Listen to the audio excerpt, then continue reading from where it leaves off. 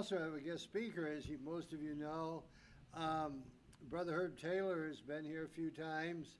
I was trying to think of when we first met, and all I know is that he didn't have gray hair at the time.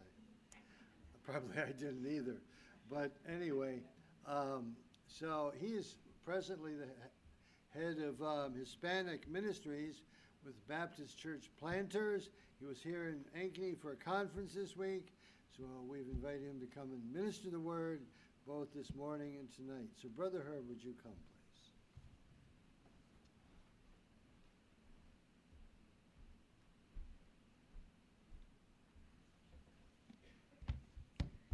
Well, I was going to make a smart aleck comment, but I will be the more mature man this morning. One of the nice things about having pew Bibles is so that when you don't have one as the guest speaker, you can get one. And it's not that I don't have one, but I had only one in Spanish, and so it would have been a little harder for me to read it and translate it in my head. And so we will use your pew Bible to be able to be biblical this morning and have a Bible. And so I asked Pastor what time to be done, and he kind of gave an Ishi number, and so that means a lot or means nothing in Spanish ministries.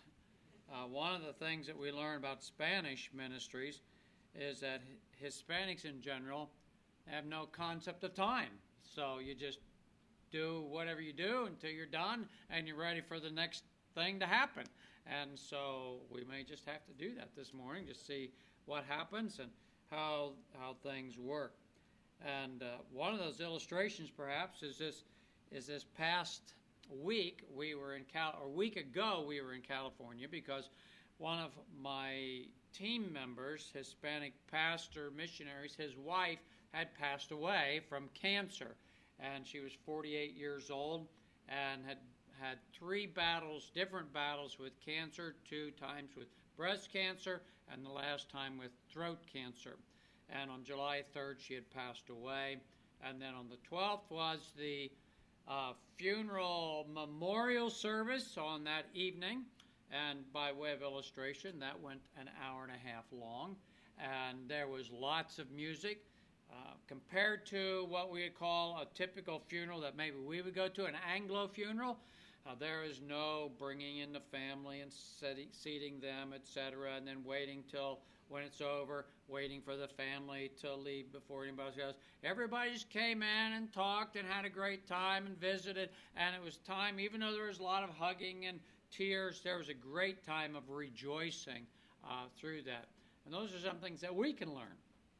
And then the actual burial was a day later, 2 days later, actually on Saturday, and that was at 11 o'clock, and that was around the graveside. And there were a little over 100 people around the graveside. That's the first time I've seen that many people around the grave. And that little memorial service, internment service, went an hour and a half also, standing there. And then we sang, and we sang, and we sang, and people gave testimonies. It was a fascinating time. So that's kind of what happens in some Hispanic cultures. But I'll not do that this morning. I will try to do the Ishi time, squishy time that Pastor gave me here today. Now, the hymns that we sang this morning are very apropos, and I'm very thankful for them, because some of them, as Pastor and I talked a little bit over the last day or so, are some of my favorite hymns from many years ago. In fact, he was saying, I think, was it the first time you heard God of the Ages? It was probably way back in Baldwinsville then, when I sang it there as a special number one time. Those are great hymns, great hymns. How sweet and awesome is our God is just a tremendous hymn. God of the Ages. All of these are some of my favorites. A wandering sheep I was, and you were, if you know Christ today as your Lord and Savior. So with that, I want us to go to this passage of Scripture this morning, Ephesians in chapter number 1. Ephesians in chapter number 1. So please turn there. I used to say, please turn there if you would, but even if you don't want to, please turn there so that you can see the passage of Scripture. And we want to consider here some of these things that might be an encouragement to us concerning even some of these very thoughts that we sang this morning. In Ephesians in chapter number 1, and I will read beginning with verse number 3 and down to verse number 14, and then we'll pause for a word of prayer.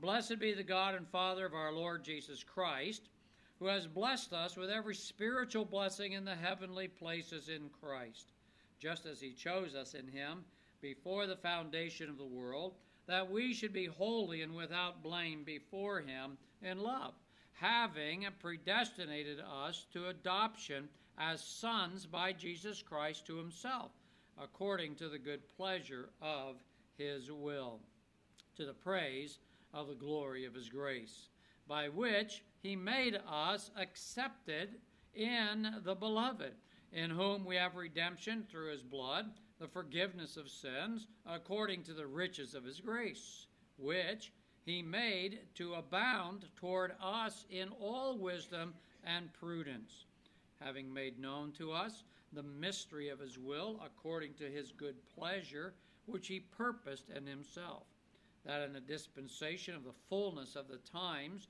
he might gather together in one all things in Christ, both which are in heaven and which are on earth in him. In him also we have obtained an inheritance, being predestinated according to the purpose of him who works all things according to the counsel of his will, that we who first trusted in Christ should be to the praise of his glory. In him you also trusted, after you heard the word of truth, the gospel of your salvation, in whom also, having believed, you were sealed with the Holy Spirit of promise, who in his guarantee of our inheritance until the redemption of the purchased possession, to the praise of his glory. Well, let's look to the Lord in prayer for a moment, please. Thank you, Father. An opportunity for us to have this morning to open up your word, the Holy Scriptures. May your Holy Spirit intervene on our behalf in our frailties and our weaknesses, to help us to focus our eyes and our minds and our hearts on your word, that your word might infiltrate our hearts and change us and rearrange us in whatever fashion you desire. We are incapable and we do not have the ability to explain some of the great mysteries of the triune God of heaven. But we have your word, and we trust your word, and we trust you, Father, and we trust your Son who has been given to us to save us from our sins, and we trust your Holy Spirit.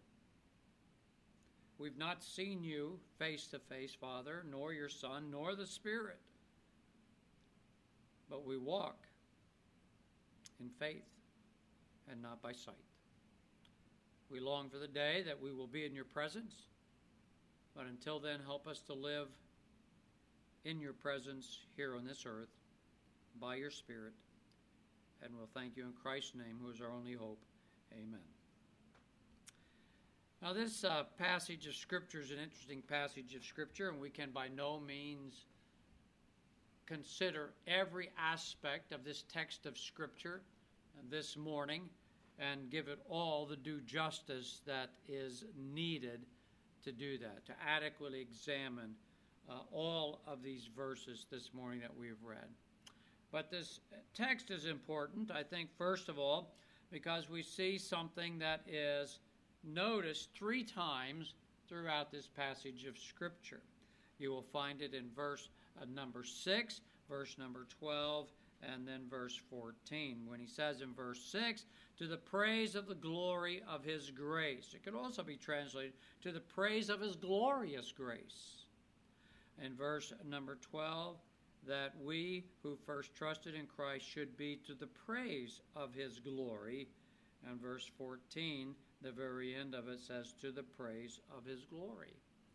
Now, that's an interesting theme that goes through there, because it tells us what should be our motivation, and tells us what our life should be, that in everything we should be living according and in to the praise of the glory of his grace, or to the glorious grace that he has bestowed upon us. It's a tremendous emphasis, because the emphasis of our salvation that is seen in this passage of Scripture is that which has been accomplished in eternity past, the Father's work, and in the present work, we see in verses 6 through 11 as well, and in the future aspect, that of verses 12 through 14. All is wrapped up in this phrase that it is all to the praise of the glory of his grace. It has also become special to me because I have sought to try to make that the emphasis of my ministry. I have sought to say, let everything be done for the praise of the glory of his grace, that our teaching and our preaching and our reading and explanation of the Word of God should all be to the glory of his grace. Now, as we consider some things here, and we'll just look at a couple of verses in the beginning of it, let me kind of give you the inside of the broader text of the whole book of Ephesians, the letter of Ephesians, better said. And that is that in chapter 1 through the end of chapter 3, Paul is giving praise for the great redemptive work of God, of the Father, of the Son, and of the Holy Spirit. All three distinct persons of the Trinity are God. Not our gods, but our God. There is one God, and he has demonstrated to us throughout the Word of God in these three distinct persons, the Father, Son, and the Holy Spirit. And you say, well, I don't understand that. Well, neither do I in its fullness. And I think it's impossible for us to do that. And perhaps, I'm not going to say definitively, but perhaps we will understand that in its fullness when we go to heaven and spend eternity with God. Or perhaps it'll still be shaded to some degree, I don't know. But we will know it more fully and more completely than we do today. And then in chapters 4 through chapter 6, the end of chapter 6, you have the conduct of the church, and identifying again that it should be done, everything that the church does and everything that the people of God are should be to the praise of the glorious grace of the triune God. Now let's come back to verse number 3, and we'll just look basically at some things from verses 3 to verse 6 and then wrap it up a little bit. So again, to be reminded of that, he says, "Blessed be the God and the Father of our Lord Jesus Christ, who has blessed us with every spiritual blessing in the heavenly places in Christ, just as he chose us in him before the foundation of the world, that we should be holy and without blame before him in love, having predestinated us to adoption as sons of Jesus Christ to himself according to the good pleasure of his will, to the praise of the glory of his grace, by which we have been made accepted in the beloved." Now, when you consider in verse number 3, it begins this way: "Blessed be the God and Father of our Lord Jesus Christ." Now, you have the word blessed there, and then you'll find the same word a little differently in the second part, who has blessed us. So you have blessing God who blesses us. Now, there's a little difference in the idea. One is, the first part is, blessed be God. This is a doxology. It's a hymn of praise to and for God. similar to the doxology that perhaps you've sung at times. Praise God, to whom all blessings flow, that doxology. And the scriptures are filled in many places with these types of doxologies. And the Apostle Paul, as he gives his introduction, and then he begins this doctrinal treatise, he says, I want to bless God for who he is. Sometimes we forget to do that. Sometimes we need to come back and stop at a simple little phrase, blessed be the God and Father of our Lord Jesus Christ. It's important for us to do that. We would call that adoration, perhaps. And that in our adoration, we need to adore God for who he is. And we're not necessarily saying here for what he has done, but for who he is. And we could go and we could ask that question or some questions about that and say, all right, let's say, who is God? Who is God? God is eternal. God is omniscient. God is omnipresent. God is holy. God is just. God is love. All these various things that we could work out. God is eternal. God is immense. Passages of Scripture in the Old Testament help us to see that he is incomprehensible to us of who he is. Sometimes our prayer lives don't spend much time with adoration. Wanda and I try to walk most every day. Most every day she does a better job than I do, but especially when I'm home, we try to walk, and we walk at separate times. When we're traveling and we walk, most of the time we walk together. But at home we walk separate times, kind of different directions at times. And I try to use that time as a time of prayer. But I've been working on things to say, I want to use this time for adoration, not for requesting. But our minds tend to go directly to requesting. Lord, help me. Lord, work in. Lord, do this. Rather than to adore who he is. And so as we walk in the morning, as I would walk, and maybe you do, to spend some time doing exactly that. Lord, I want to praise you for who you are. I want to thank you that you are gracious. I want to praise you that you have done this. I want to praise you because you have made the heavens and the earth without consultation of any being. You are the great and the glorious and the holy God of the universe. Sometimes it's a matter of just quoting Scripture to him to adore him. Lord, as your word says in Ephesians chapter 1, blessed be the God and the Father of the Lord Jesus Christ. You are the God of all. You are the God who deserves to be praised and gloriously adored. So those are important things for us. And so that's the attitude of Paul here when he begins this text. Blessed be the God. Blessed be God. Blessed be the God of the universe, who is the Father of the Lord Jesus Christ, our Savior and our Redeemer. We should do the same thing when we maybe talk about Thanksgivings.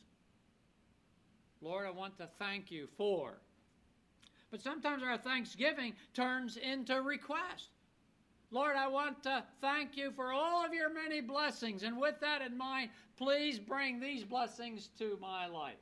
Or, Lord, I thank you for being merciful. And today I have a need of mercy. And that's okay to do, but maybe we need to just focus on the thanksgiving aspect of who God is.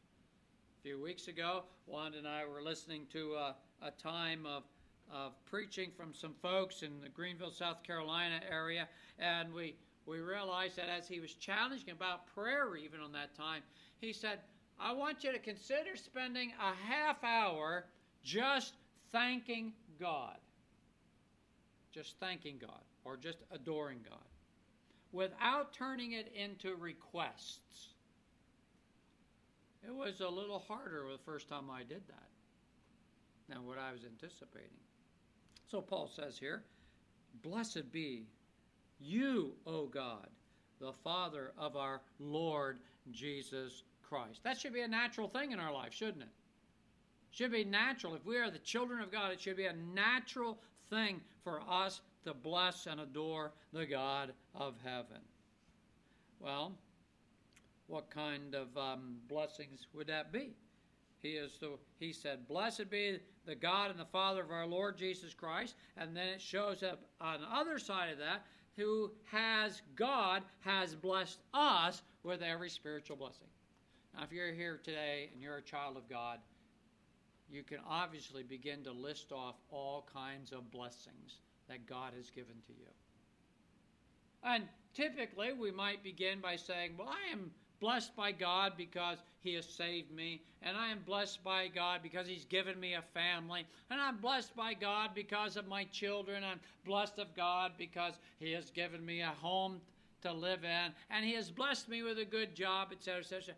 But that's typical in our minds, where we're not thinking of the spiritual blessings. We're thinking most of the time of physical blessings, temporal blessings. But here he says in verse number 3, he says, blessed be the God and the Father of our Lord Jesus Christ, who has blessed us with every, what? Talk to me. Spiritual blessings. Spiritual blessings. Now, there are a lot of spiritual blessings that are mentioned in this passage of Scripture. Let's just highlight them here. In verse number 4, he says, just as He chose. He chose us. That's a spiritual blessing. He chose us. And there is the spiritual blessing of predestination in verse 5. There is the spiritual blessing of adoption in verse 5. There is the spiritual blessing of redemption in verse number 7, if we'd gone down through. There's the spiritual blessing of forgiveness of our sins in verse number 7. There's the spiritual blessing of that being done in all of the riches of His grace in verse 7. The spiritual blessing, if you go on down in verse number 11, that we have obtained an inheritance. The spiritual blessing of being predestinated. The spiritual blessing of trusting in Christ. The spiritual blessing of praise and glory to Him. The spiritual blessing of being sealed by the Holy Spirit. The spiritual blessing of the promise of the Holy Spirit to come and to guarantee in our lives our inheritance. The spiritual blessing of verse 14 of redemption, that we have been redeemed from our sin. All of these things. Now, can you imagine if you would take the time and spend a half hour, which may not be enough, to start going down through these spiritual blessings and thinking of Scripture and saying, Lord, I should be able to bless your name today and to adore you because you chose me in Christ before the foundation of the world. I am blessed this morning, Father, because you have blessed me with grace and with mercy. I am blessed today, Father, because you have redeemed me from my sins. You have forgiven me. You have adopted me. I am your child. I am blessed this morning, Father, because not only am I your child, but you have sealed me. You have given the Holy Spirit to me so that the Holy Spirit is that promise guarantee that I am yours. And so therefore, I am secure in you, Father, this morning. What spiritual blessings all of those are. All of these spiritual blessings, not just the temporal ones, not to negate the temporal ones, but the spiritual blessings, how great they are for us. See, it's qualified. The blessings are great, but they're qualified in this text by spiritual blessings. And a part of that is perhaps because of what Paul says to the Philippian believers in Philippians chapter 3, that our citizenship is now in heaven and not on this earth. So we have all these spiritual blessings. So the question is what benefit should these have in our lives? Why and how are we blessed? Well, we have these spiritual blessings in verse 3. Blessed be the God, the Father of our Lord Jesus Christ, who has blessed us with spiritual blessings in heavenly places in Christ. All of our spiritual blessings come from God, but they are what? In and through Christ. Because God doesn't bless us apart from Christ. Our life is in Christ. Our redemption is in and through Christ. And so God blesses us in Christ in the heavenly places. And so that question bears these things to us. Why and how do we have these spiritual blessings? Well, they're in Christ, and verse 4 continues that thought when he says that heavenly places in Christ just as. So verse 4 doesn't end with a period, it just continues on. That's sometimes a problem with our modern English, is that we don't understand or see the continuation. And the continuation is this, that he has blessed us with every spiritual blessings in heavenly places in Christ, just as he chose us in him before the foundation of the world. Now, notice how that flows. God has blessed us with spiritual blessings in Christ, just as he, God, has chosen us in him, Christ, before the foundation of the world. What a marvelous statement that is. That before the worlds were spewed out into existence, God determined this magnificent plan that he would save me. And if you're a child of God, that he would save you, redeeming me from the curse of my sin and saving me and forgiving me from all of my sin. That was his plan from beginning and before the beginning of all time.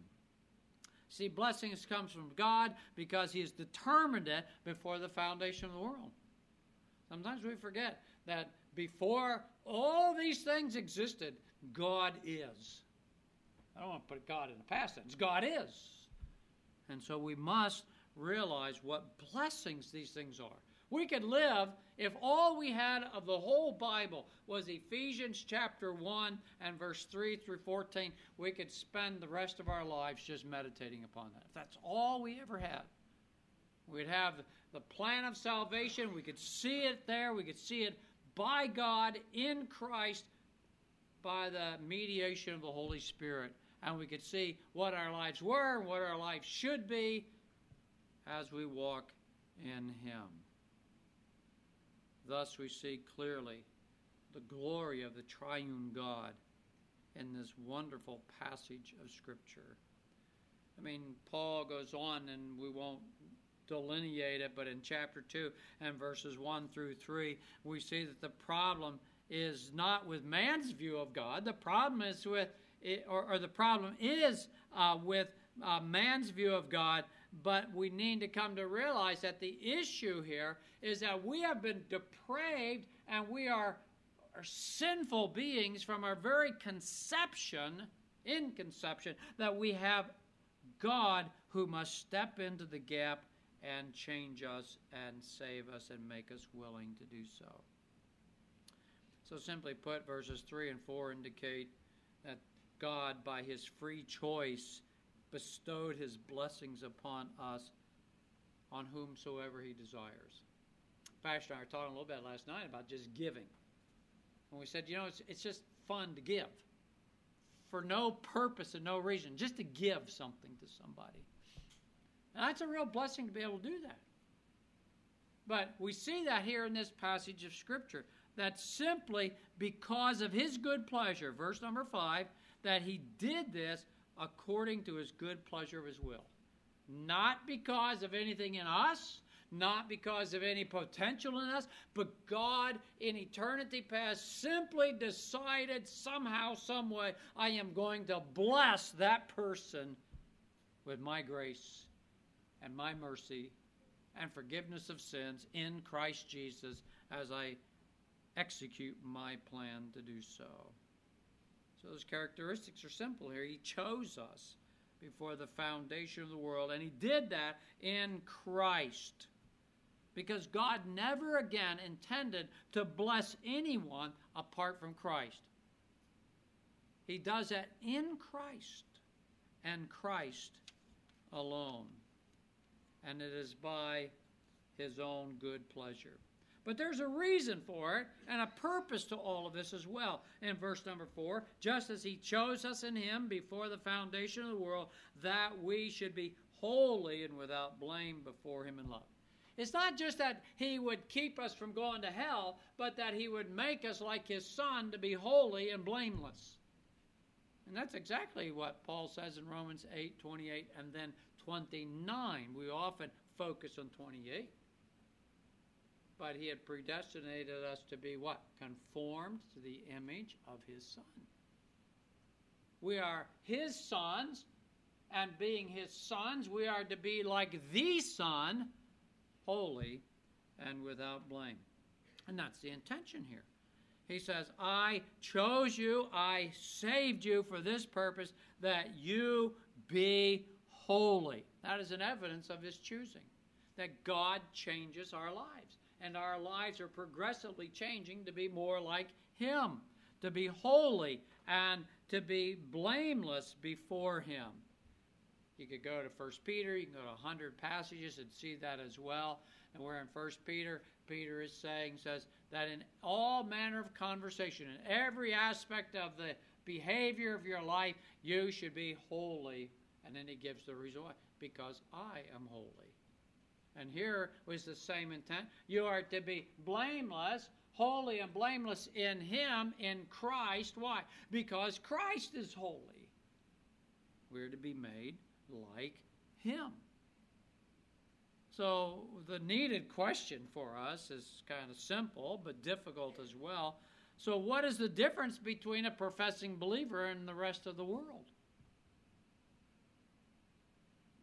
It's an interesting question, because sometimes people talk to me, especially when I was pastor, and say, well, that sounds pretty legalistic. And so my question comes back and says, so what is the difference between you and the rest of the world? Because there needs to be a difference in our lives if we are a child of God. It is not just only our position in Christ, but it is that practical holiness. So not just the positional holiness, it is the practical holiness that bears out in our lives. It is the sanctificational work of God by the Holy Spirit in our lives. If God chose us out of the world for himself, which is the intent of that phrase there, for himself, does not that make a demand that there should be a difference in our lives to some degree? And it should be a progressive thing. Years ago, I heard somebody, I think I heard it in Costa Rica, the Spanish church we were attending while we were going and learning Spanish in a school there, and that he was speaking on the book of James, and one of the things that he said in Spanish but translated into English is the problem with the world is the church. And he said, because the problem of the church with the church is that the world is in the church.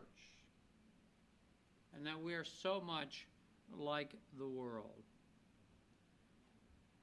We need to be concerned about how we live, because he says that in this verse of Scripture, verse 4, as he has chosen us in him before the foundation of the world, that we should be holy and without blame.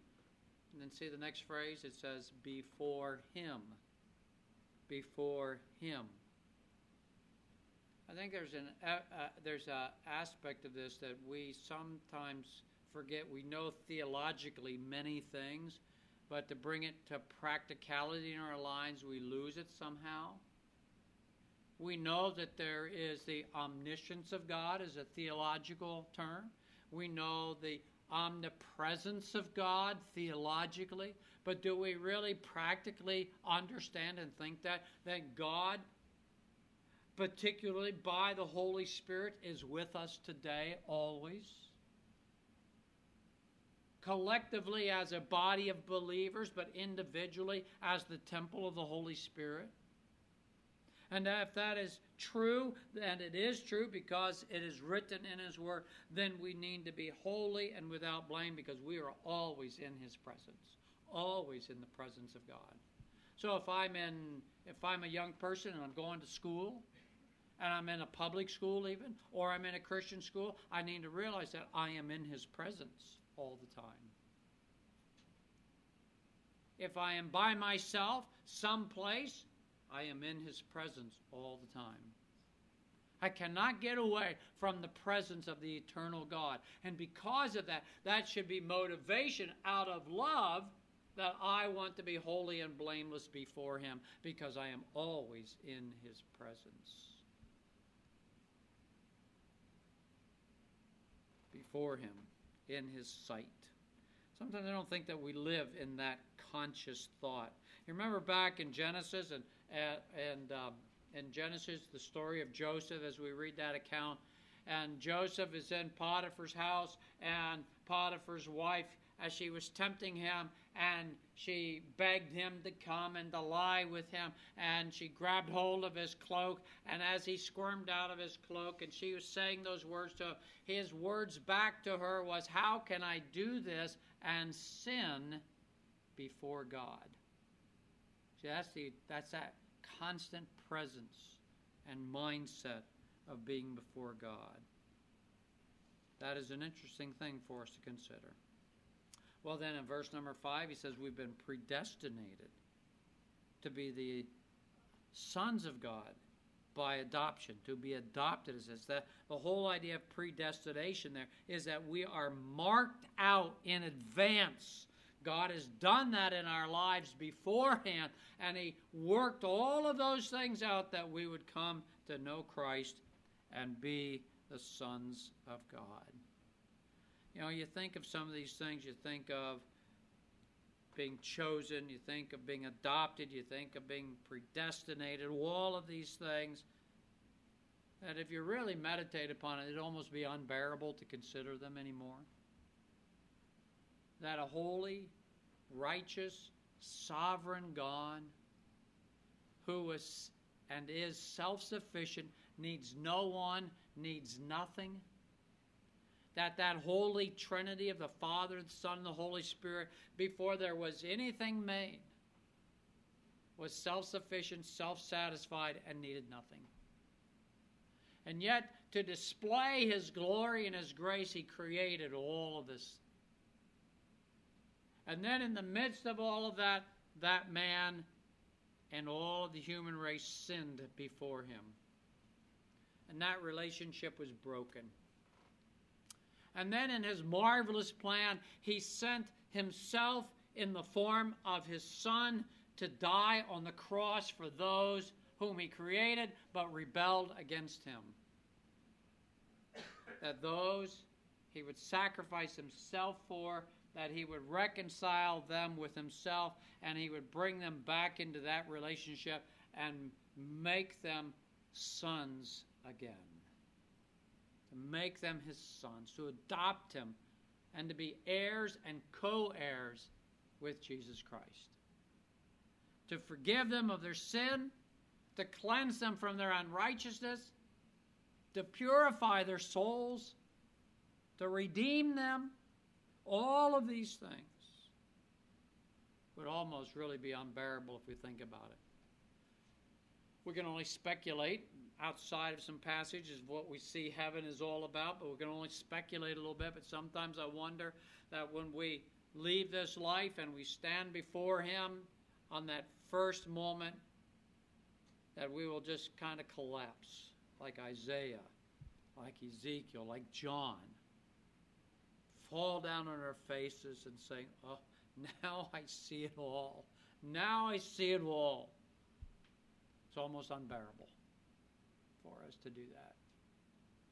Isaiah said, John said, Ezekiel, all of those identified themselves as though we are dead men prostrate before God. What a marvelous thought, but what a terrifying thought. That one day I will bow before that holy, sovereign, righteous God and give an account of my life. All of this for what? To verse number 6. That it was all done to the praise of the glory of His grace, or to the praise of His glorious grace. His grace is marvelous and glorious for us to consider these things. All of these things He has blessed us with. Why? For His own glory, for His good pleasure of His own will, and that we might live in this life according to the praise of His glorious grace. Solely on His kindness. Solely because He wanted to.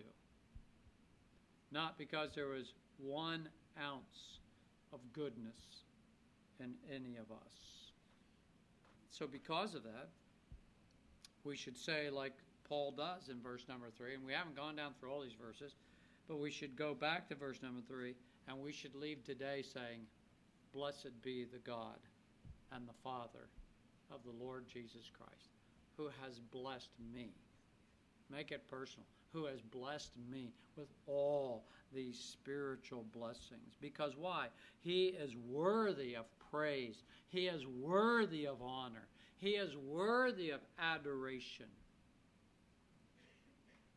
And then we could sing out to the praise of His glorious grace, to magnify the splendor of His majesty and His beauty and His glory and grace and goodness and kindness that He has bestowed upon us.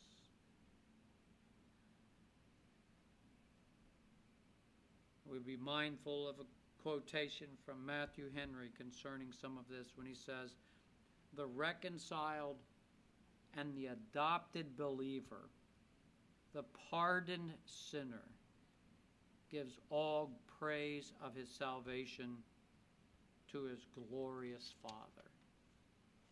Is that true for you this morning?